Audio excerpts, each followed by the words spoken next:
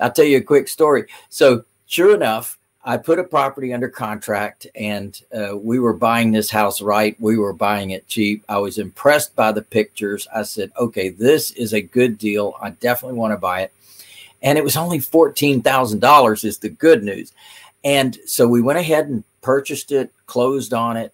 And then I sent the broker over there that was finding my properties for me. And I said, go ahead and put the locks on it and what have you. He knew his routine, and that was the routine. Go to closing, close. He got paid. He got $2,500 on every transaction that he finds for me.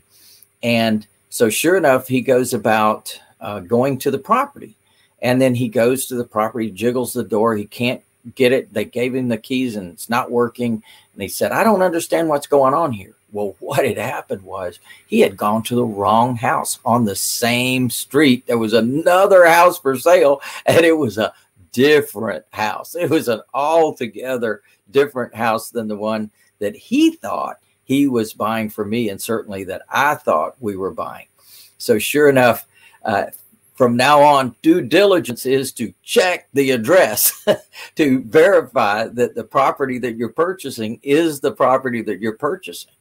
So long story short, I did go ahead and make money off that property. We let it sit there in inventory. And as the neighborhood continued to improve and we put it back out to the marketplace, I ended up selling that house for 10 times what I paid for it. So it worked out. It worked out. And that's one of the things I love about real estate is that it's very forgiving. It's very forgiving. If you will be patient, if you will invest the time and energy, then you can be highly successful at this business. Now, the key phrase that I just said is be patient. You must be patient.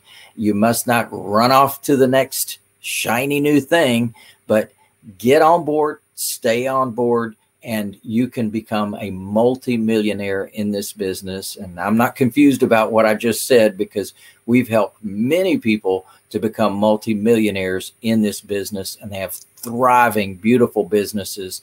They're offering the path to home ownership in their local market. It's quite wonderful. All right, now on to due diligence. Not only do we want to check the address and make sure we've got the right house that we're buying, we also want to not only check the comps for that property, but we want to recheck the comps before we even close, because markets go up, markets go down. We have an intern working in our office, and just this week, one of the things she was shocked about is she says, well, my gosh, we just checked this house a few days ago and it's now worth $3,000 more. And I said, that's absolutely right. You have to check the comps ongoingly. So before we even put it up for our market for our buyers, we recheck the comps, and sure enough, the property is actually worth more. So there's good news, because constantly houses are being bought, houses are being sold, and that is affecting the marketplace. So check and recheck your comps. Now, the other thing I want to mention to you is insurance. You want to make sure that your property is insurable, and you want to make sure that you have the right kind of policy. If that property is going to be vacant for a while, you're not going to be able to put regular insurance on there. You're going to need a special type of insurance, certainly at least vacancy insurance, if not builder's risk insurance. And that means that if somebody breaks in, if somebody steals things, that you're covered, because otherwise you could be losing big time. And if you get a regular policy and you don't inform the insurance company that this is a investment property and that you're going to be doing repairs on this property, you might have the wrong policy on there and may not get paid at all if there's a loss. So be very careful about the insurance that you put on the property.